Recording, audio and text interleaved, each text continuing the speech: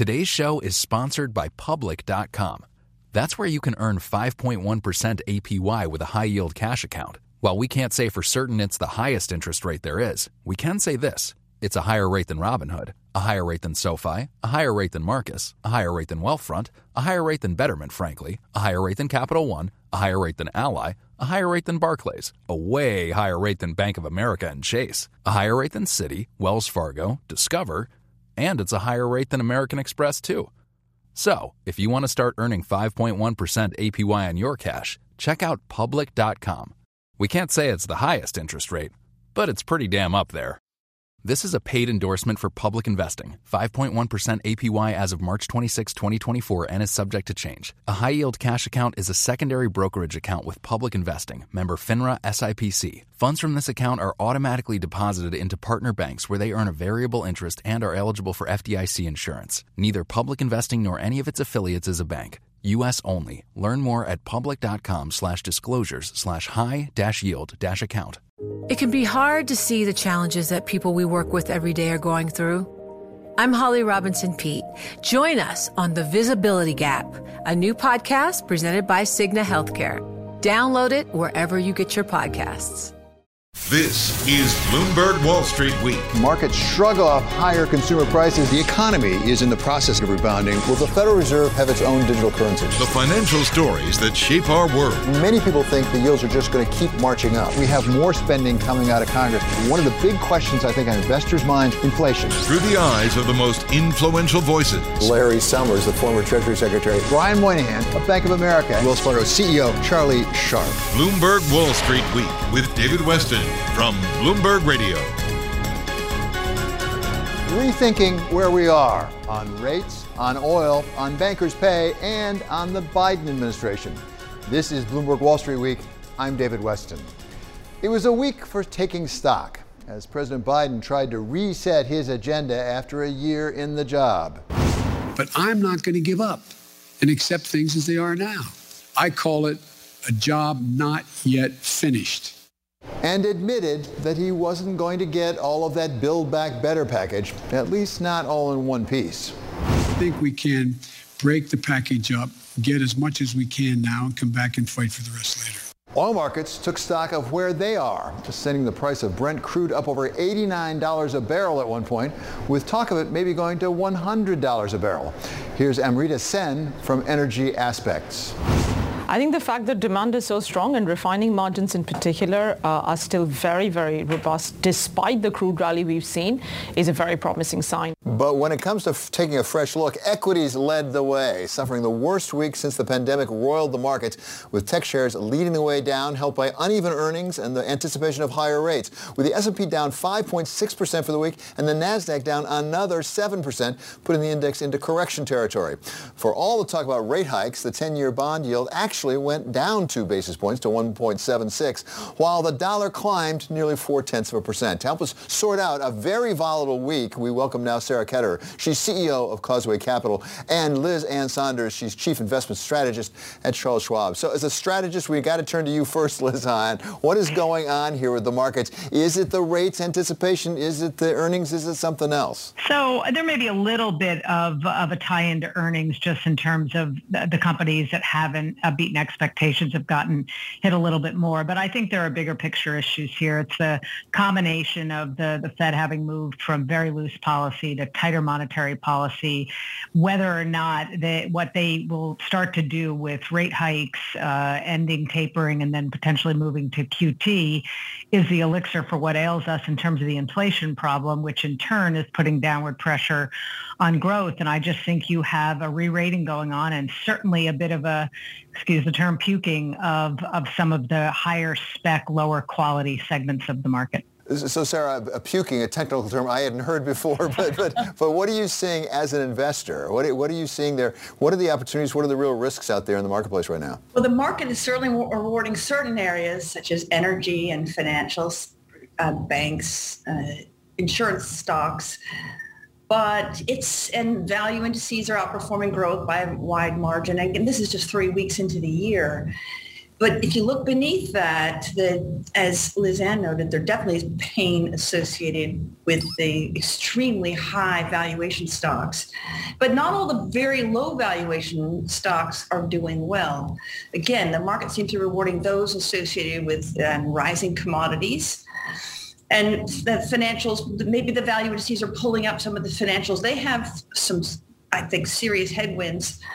But the area that might have the greatest amount of upside as the market begins to discern the winners and losers in this, as we move toward post-pandemic, will be those that were most badly affected by COVID. And there's a whole range of those stocks that have outperformed thus far and should continue to do so as the year progresses. Yeah, and David, I think what Sarah said is absolutely right with regard to sort of the push and pull of energy and financials and then the relationship that has with the value indexes. But what's also interesting is a lot of times when people talk about growth versus value and value doing well, they're thinking about it at the index level. But even in a sector like technology, over the past few months, those stocks within tech that screen well on value characteristics like free cash flow yield, dividend yield, are the ones that are outperforming, whereas the stocks within tech that have negative earnings are the ones getting hammered. So even within, call it growthier segments of the market, the value-oriented stocks are the ones that are doing better. Yeah, we even see this within semiconductors. You can see an incredibly expensive semiconductor stock like an NVIDIA underperform maybe a less expensive stock in memory. So the distinction is happening right before our eyes. And it's a reason to be grounded portfolio-wise in reasonably valued, higher quality companies. Liz Ann, insofar as there's uncertainty in the market right now, are we going to get some help from the Fed next week? We're going to get another FOMC ruling. So it'll be an interesting meeting. I don't expect anything particularly formal in terms of what they're going to do. They're not going to start to raise interest rates. Maybe in the statement they give a little bit more color about tapering. But there's no question that during the press conference, I'm sure Jerome Powell is going to be peppered with questions about the span of time between tapering and QT, whether or not they're going to have to act with a faster pace, or a lot of chatter today, might they have to do 50 basis points in the early stages versus only 25. So I don't expect much of any of that to be in the statement, but given that every FOMC meeting has a press conference, those these days I think are even more interesting than what we first hear at 2 o'clock Eastern. And what we can't, this is so interesting that the Fed, nor can the Bank of England or the European Central Bank, they can't ignore what's right in front of their face, which is inexorable wage increases. That every company we talk to, and companies we don't talk to, we just read transcripts, they are facing wage inflation. And wage inflation begets more. So wage rises beget more wage rises, which was what makes inflation somewhat difficult to eradicate. So central banks may very well be behind the ball here. Thank you so very much to Liz Ann Sonders of Charles Schwab and Sarah Ketter of Causeway Capital Management. Coming up, Bank of America Chair and CEO on the future of digital banking. That's next on Wall Street Week on Bloomberg. Today's show is sponsored by Public.com. That's where you can earn 5.1% APY with a high-yield cash account. While we can't say for certain it's the highest interest rate there is, we can say this. It's a higher rate than Robinhood, a higher rate than SoFi, a higher rate than Marcus, a higher rate than Wealthfront, a higher rate than Betterment, frankly, a higher rate than Capital One, a higher rate than Ally, a higher rate than Barclays, a way higher rate than Bank of America and Chase, a higher rate than Citi, Wells Fargo, Discover, and it's a higher rate than American Express, too. So, if you want to start earning 5.1% APY on your cash, check out Public.com. We can't say it's the highest interest rate, but it's pretty damn up there. This is a paid endorsement for Public Investing. 5.1% APY as of March 26, 2024, and is subject to change. A high-yield cash account is a secondary brokerage account with Public Investing, member FINRA SIPC. Funds from this account are automatically deposited into partner banks where they earn a variable interest and are eligible for FDIC insurance. Neither Public Investing nor any of its affiliates is a bank. U.S. only. Learn more at public.com/disclosures/high-yield-account. You know success when you see it.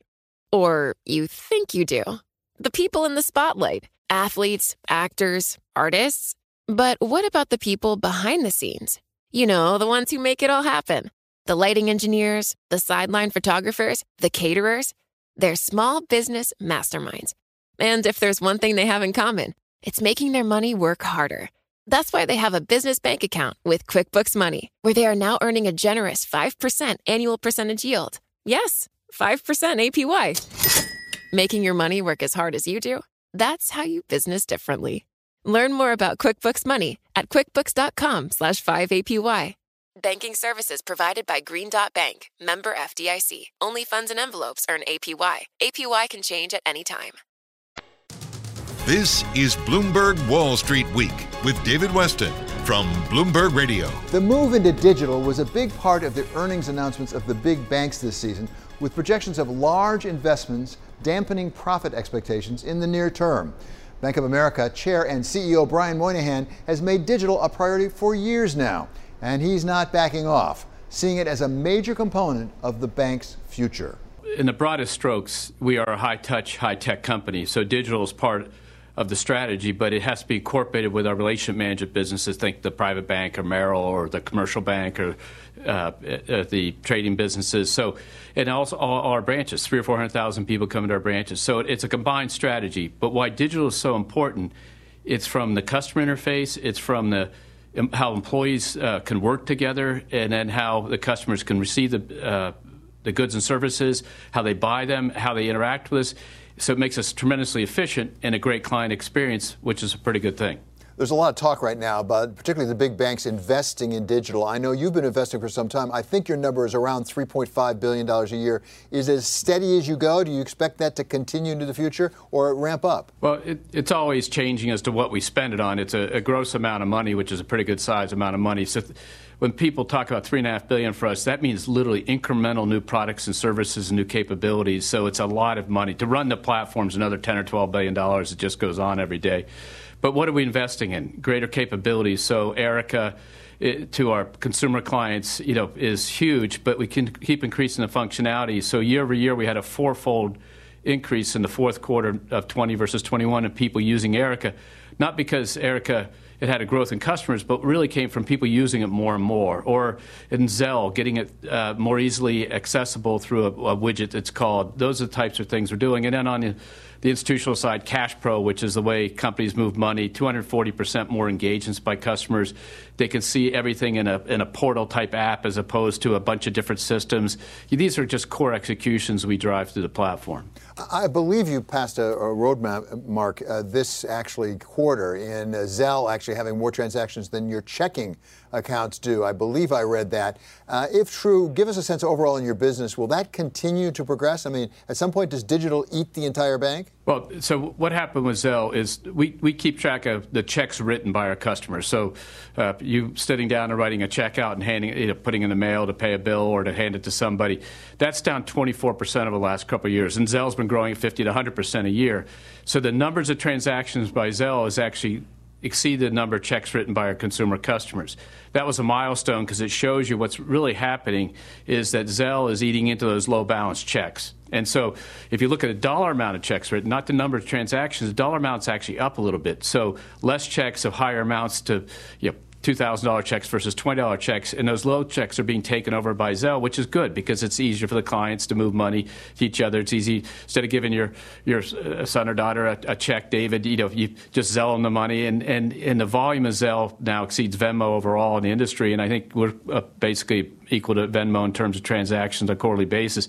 So we're driving that through, but it's really convenient. But that is a big milestone to think that what you and I grew up with, David, is the way to get money out of the bank was to write a check and hand it to somebody, and then they could negotiate that check, has now gone to where you can just say, give me your cell phone number, and you pay them. That's pretty good.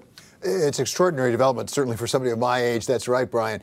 Give me a sense, as you look at the digital strategy going forward, how much of this is basically doing a form of the business you've been doing? For example, Zelle replacing checks, as opposed to actually moving into new businesses, potentially with new customers? Well, I think if you look on the wealth management business, the financial advisory team we have at Merrill and the private bankers we have, they're core to what we do for clients.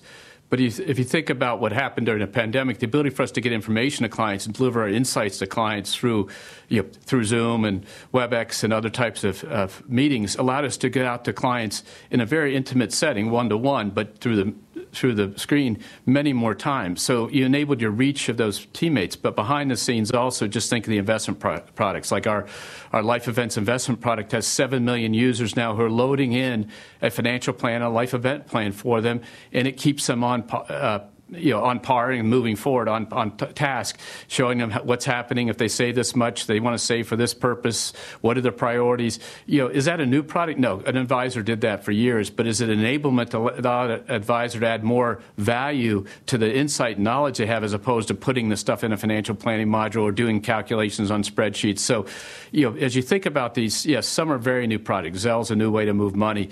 Others are digital embodiments of old products, but allow you to have reach and access and capabilities far different. And that's pretty fun and interesting. Are there customers that you will reach through digital that you would never have reached through Bank of America? Or is it basically that customer base that, of course, you're always trying to grow? Yeah, we have basic things. We have more to do. We can do with every customer because we have the best capabilities of anybody in the market. And if a customer simply has a product with us and does something with somebody else, we're not serving them well because we're the best, therefore they should do it with us. So that's our basic principle. But on the other hand, we can gather customers. So if you think about it in the consumer side, especially as we've been going into new markets, say Pittsburgh or Columbus or Cleveland, Cincinnati or Salt Lake or Denver or Minneapolis, that we've opened up in with branches. When we go in there, we go in digital first, and we'll have 10, 20,000 checking accounts going before we ever open the first branch. So those customers can can work with us completely digitally, and it works. And so, but we firmly believe it's a high touch, high tech. At some point, most customers on the consumer side come to the branch. All the relationship manager customers, the core interface is through a person, a financial advisor, a commercial banker, but enablement helps. And so you have to think about this as a combined strategy of high touch, high tech. So yes, we get customers digitally only. That happens all day long. But at the end of the day, what makes us special, we have the best digital capabilities, plus we have the physical capabilities with them. Brian, as you say, you've invested a lot of money, continue to invest a lot, you've made a lot of progress. At the same time, do you envision possibly a major acquisition in this area to really take you forward? Because you said the sky is unlimited in how far you can go with digital. So we've done major acquisition would be off the table probably in a lot of ways because it just does a business model work with each other. But we have done an acquisition like in healthcare technology space. We did something to enable the payment side. So around payments, we bought back our joint venture on the merchant side a couple years ago. That was a $2 billion transaction, and now we've put $300 million into a new system to drive that. So we're always going to make acquisitions which complement our behaviors and also partner with companies or complement our capabilities and partner with companies. But the reality is we have 2.7 billion digital interactions in our consumer business last quarter. We have a huge business. We have 54 million digital customers that are accredited, and 41 million were active. We need to always be looking at what capabilities we need, and sometimes that's partner with providers and ideas that come in. But the reality is acquiring more customers is not what we're after right now. What we're after right now is driving the usage and the capabilities and people understanding what they can get from Bank of America's digital capabilities across the whole platform. That was Brian Moynihan, Chair and CEO of Bank of America. Coming up, how big is the semiconductor shortage problem? How long will it last? And how can we fix it? We hear from the former head of Qualcomm, Paul Jacobs. That's next on Wall Street Week on Bloomberg. This is Bloomberg Wall Street Week with David Weston from Bloomberg Radio. Everybody's talking about it, the shortage of microchips. Whether you make cars like Mary Barra of GM. We saw significant impact with the semiconductor shortage last year. I would say every quarter it gets a little bit better, but we're not through it yet. There still is work to do. Or you make heating and air conditioning equipment like Dave Gitlin of Carrier. We actually don't have the kind of buying power with the chip OEMs that maybe some other folks in other industries do, but I can tell you that we have met directly with the CEOs of major chip manufacturers. We've done unique arrangements with them that we've never done in the past. And it's not just the buyers of chips feeling the pressure. The producers like Kurt Sievers of NXP Semiconductors are feeling every bit as much pressure. The entire semiconductor supply chain is under pretty heavy stress these days. Even Fed Chair Jay Powell's job has gotten harder because of the chip shortage, which he says is partly what's leading to the inflation we're seeing. people want to buy cars. Car makers can't make any more cars because there are no semiconductors. So that's never happened. So what's the solution? Congress is working on a CHIPS Act to get more investment in onshore production, which Congresswoman Haley Stevens of Michigan says is critical for the auto industry in her district. Here in automotive land, one of the things that you cannot escape from is the chip shortage. We have got to pass the CHIPS Act. But whatever the solution, just about everyone agrees that it's going to take time. Whether you're in the market to buy, we still think it's going to linger into the first half of this year, and we should be farther out of it by the end of this year. Or in the market to sell. This is going to get better through next year, but I don't think everything is going to be in balance from a supply-demand perspective through the end of next year. And we turn now to someone who really knows this chip industry well. He is Paul Jacobs. He's now the chairman and CEO of XCOM, and he did for many years run Qualcomm. So Paul, thanks so much for being with us. First of all, give us a sense of how big a problem this is. Can you put your arms around how big a problem the shortage of semiconductors is right now? Well, as you know, everything's being digitized. And so semiconductors are in almost every product we use, from home appliances to cars, and now even more so with electric vehicles.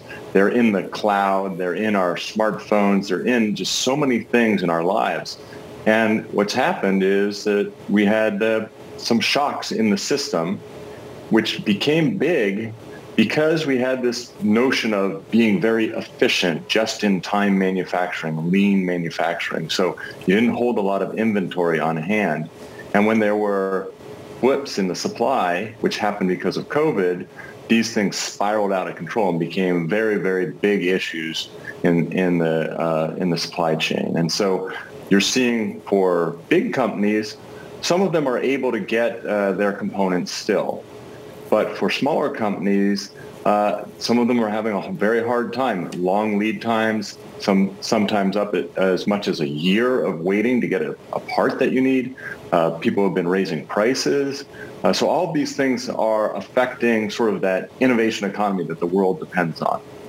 When you talk about just-in-time, did we underinvest globally? Did we underinvest in the capacity to design and manufacture chips? I think that there's a lot of concentration in it, and there's only a few suppliers, so there's not a lot of diversity in the supply chain. But I think maybe to explain it a little bit simpler, if we think about it something close to home like toilet paper, when you think about there was supply of toilet paper and a pretty constant demand of toilet paper, maybe a little bit more because people were working from home, but you didn't buy a lot of toilet paper at your house because you figured you could go down to the store and get it. Now what happened, people got nervous whether they could actually go down to the store and get it, so they started putting more at home. They started buying more. And the system wasn't set up for that. So there was this surge in demand, and that meant that there were shortages. And that is part of the problem with the chip business. The supply is there under normal constraints, but now with these things that have happened because of COVID, and very interesting things happened because at first the demand dropped. Everybody thought the whole economy was slowing down, so the demand dropped. Then the demand surged because all of this work from home and all of the other things. So there was this ripple in the demand side. The supply side was basically there, but it's kind of like this toilet paper situation. Now people who have the ability are trying to hold more inventory so that they don't get hit by these ups and downs in the process. I would say, though, that it is important to build more semiconductor fabs, and it's important not just for the making of the chips, but also the packaging of the chips, the testing of the chips. But even beyond that, it's all the little components that go around it, the boards. I mean, we really, we have an issue where there were very few suppliers. There was a broad range of products out there that and components that people needed, and all of this led to a lack of resiliency, a lack of ability to adapt to these big shocks that might happen in the system. Paul, this has been very helpful. Thank you so very much. That's Paul Jacobs. He's the chairman and CEO of XCOM.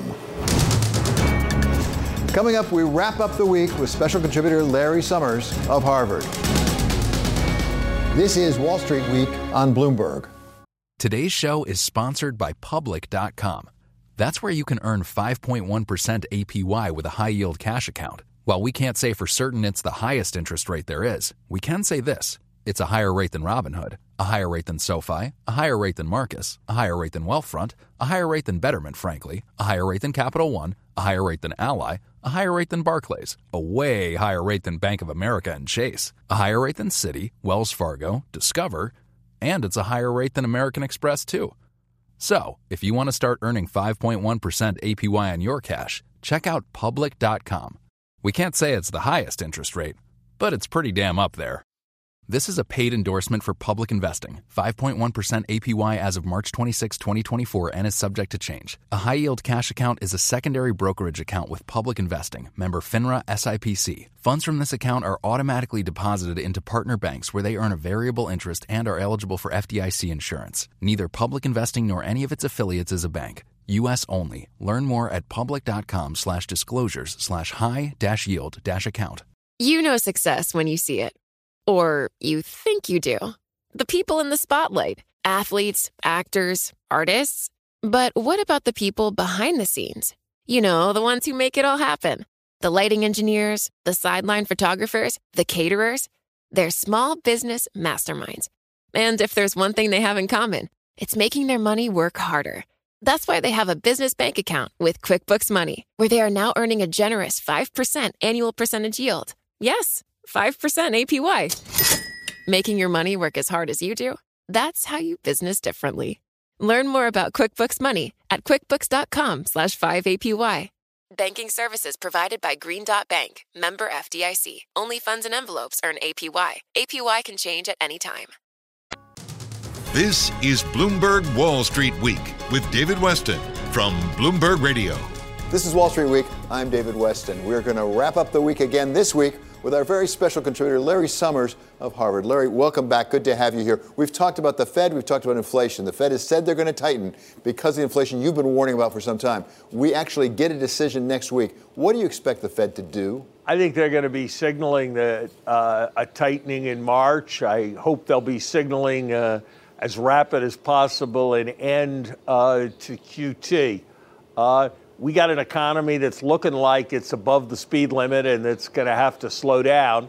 And the Fed's got a very delicate operation now in slowing it down. The delicacy of that operation is underscored by the turbulence in asset markets since the beginning of the year. It's underscored by the softness in some kinds of measures of consumer sentiment and consumer spending. But if we're going to have maximum employment and maximum growth over time, we're going to have to control the pace of the growth of total incomes so that more of it can go into more employment and more output and less of it into inflation. Larry, as you look at the various indicators, are you concerned at all that maybe we're too complacent about the Fed's ability to do this? The markets, you should say, have been turbulent. They're reacting. At the same time, you look at the 5 years, they're still at like 2.12%, something like that. And also, the financial conditions have not really tightened much. Is that because we're just so confident the Fed can do this without really roiling people, or are we underestimating the size of the problem? I think the gravity of our situation is still understated. While the term transitory has left the policymaker discourse, the idea of transitory inflation is still very fixed in their minds. There's still a belief that with very limited monetary actions that have not taken full effect, we will see inflation slow to the 2% range by the end of the year. That certainly could happen, but it wouldn't be my bet, given the tremendous tightness of labor markets, given increasing signs that China is going to be a source of bottlenecks for quite some time to come, given increasing concerns about oil prices, given that there's a lot of housing inflation that still has to feed through the system, and given how remarkably low real interest rates are, I don't think that it's the best bet that inflation is going to be coming down to into the 2% range or the twos by the end of the year. And so I think complacency is not appropriate. So, Larry, President Biden had a quite long, almost 2-hour press conference this week. And in the course of that, he basically said it is the Fed's responsibility to do with inflation. He talked about the economy. What did you make of what President Biden had to say about his leadership of the economy? Look, I think President Biden is right to take pride in the fact that more people are employed than anyone would have expected on the day he took office, despite very substantial disease threats. Frankly, I can't understand for the life of me why the administration is so obsessed with meatpacking. Meatpacking is an entirely trivial and unimportant issue with respect to inflation. It is inconceivable that tossing $1 billion, as the Agriculture Department is, in the general direction of creating an extra meatpacking plant is a good use of taxpayers' money or is going to happen. So I don't understand why the President of the United States keeps talking about that. I'm glad to see him recognize and emphasize the independence of the central bank. And as I said on your show last week, David, I very much hope that his new appointees to the Fed, when they have their confirmation hearings, will take the opportunity to underscore their recognition that the most basic responsibility that the central bank has is a stable currency and price stability and the avoidance of inflation. That's not something that's been in any of their writings prior to this point. That doesn't mean they don't fully share the conviction, but I think it will be very important for them to articulate that and articulate how important they perceive that to have been in the nominating process, because ultimately credibility is about deeds as much as it's about words, and the most important deeds the president has with respect to the central bank are what he does in terms of staffing the central bank. So, Larry, when you talk about meatpacking, I naturally think about competition policy and antitrust law. You have something of a dispute, perhaps going with Paul Krugman, your former classmate, your friend, over the role of antitrust. And we've heard from President Biden and others that really antitrust enforcement is a key ingredient in fighting inflation. How big a difference do you really have on this subject? I'm not sure, because I'm not sure what they really think. Should we have substantially enhanced antitrust in the United States? Yes, we absolutely should.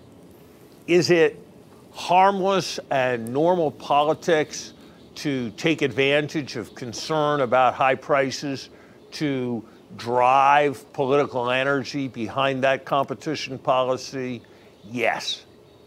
Does it make sense to suggest that antitrust policy can in any important way reduce the inflation rate over a horizon of a couple of years? No, that is not supported by economic science. I'm also worried about the antitrust doctrines that some of the Biden appointees have put forward. Lina Khan expressed a concern that perhaps when two firms merge and they're able to produce more efficiently with fewer people, that should not be counted as an efficiency. There's been a lot of talk about introducing considerations other than lower prices for consumers into antitrust, protecting small business competitors, for example. That kind of stuff is, frankly, promoting of higher prices and works in the wrong direction with respect to inflation. Right. The most important thing we can do with respect to competition policy is accept lower priced goods from abroad. And resistance to protectionism, active trade policy, those aren't things we hear about from the administration.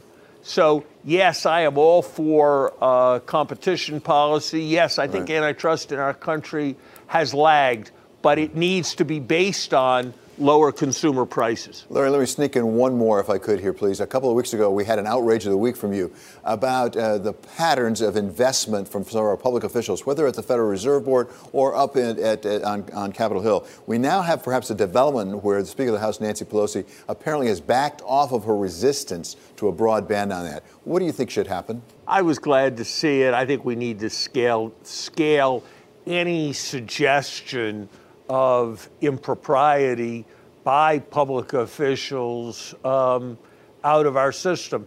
That means not trading in individual stocks. That also means not hearing something and calling your broker to do anything, even selling mutual funds and the like. People should be able to adjust their financial positions, but only well in advance so that there's a reassurance that insider information is not coming into it. And there should be rigorous rules in both the executive branch, the Federal Reserve, and the Congress. And I think it's an area where it's appropriate for confidence to look at things. So an outrage of the week that may be a little bit less outrageous going forward, we hope. Thank you so much to Larry Summers of Harvard, our very special contributor on Wall Street Week. Thanks a lot. Finally, one more thought. Lions and tigers and bears and even hamsters. Oh my. Every one of us is dealing with COVID in one way or another, whether it's worrying about our hospitals or whether our kids can go to school or figuring out when we should go back into the office. But that's all about us. What about the other creatures that share the planet with us? What about the tigers and pumas and minks and, yes, even the hamsters? Well, it turns out that a lot of them can get this virus too, and they don't even have the option of getting the vaccine, much less the booster. A year ago, it was a crisis over mink farming in Denmark, which brought the Danish Prime Minister to tears when she ordered millions of the little furry creatures destroyed. Now we learn that lions and pumas in a South African zoo have contracted COVID, apparently from the people who work there. Fortunately, they were treated and they recovered, which is more than we can say for the poor hamsters over in Hong Kong. China is pursuing a vigorous, some might say ruthless, policy of zero tolerance of COVID. So when a local pet shop worker, a customer, and 11 hamsters tested positive for the Delta variant, the Hong Kong government ordered all hamsters imported since December 22nd euthanized, despite the lack of really clear proof that humans can get COVID from hamsters. But there may be another way. Since the 18th century, in a small village west of Madrid, on the eve of San Anton's Day, they purify animals from disease. Well, how do they do it? They take a group of horses and ride them through bonfires, which may or may not date back to the days of the plague. And if it seems a bit medieval, then again, doesn't a lot of our response to this pandemic? It sure does for those poor hamsters. That does it for this episode of Wall Street Week. I'm David Westin. This is Bloomberg. See you next week. It can be hard to see the challenges that people we work with every day are going through. I'm Holly Robinson Peete. Join us on The Visibility Gap, a new podcast presented by Cigna Healthcare. Download it wherever you get your podcasts. The countdown has begun. This May, 1,000 global leaders will gather in Doha for the Qatar Economic Forum powered by Bloomberg, held in conjunction with our official partners, the Qatar Ministry of Commerce and Industry and Media City Qatar, and premier sponsor QNB. Join heads of state, influential ministers, and leading CEOs to make new connections and gain unique insights. Learn more at QatarEconomicForum.com.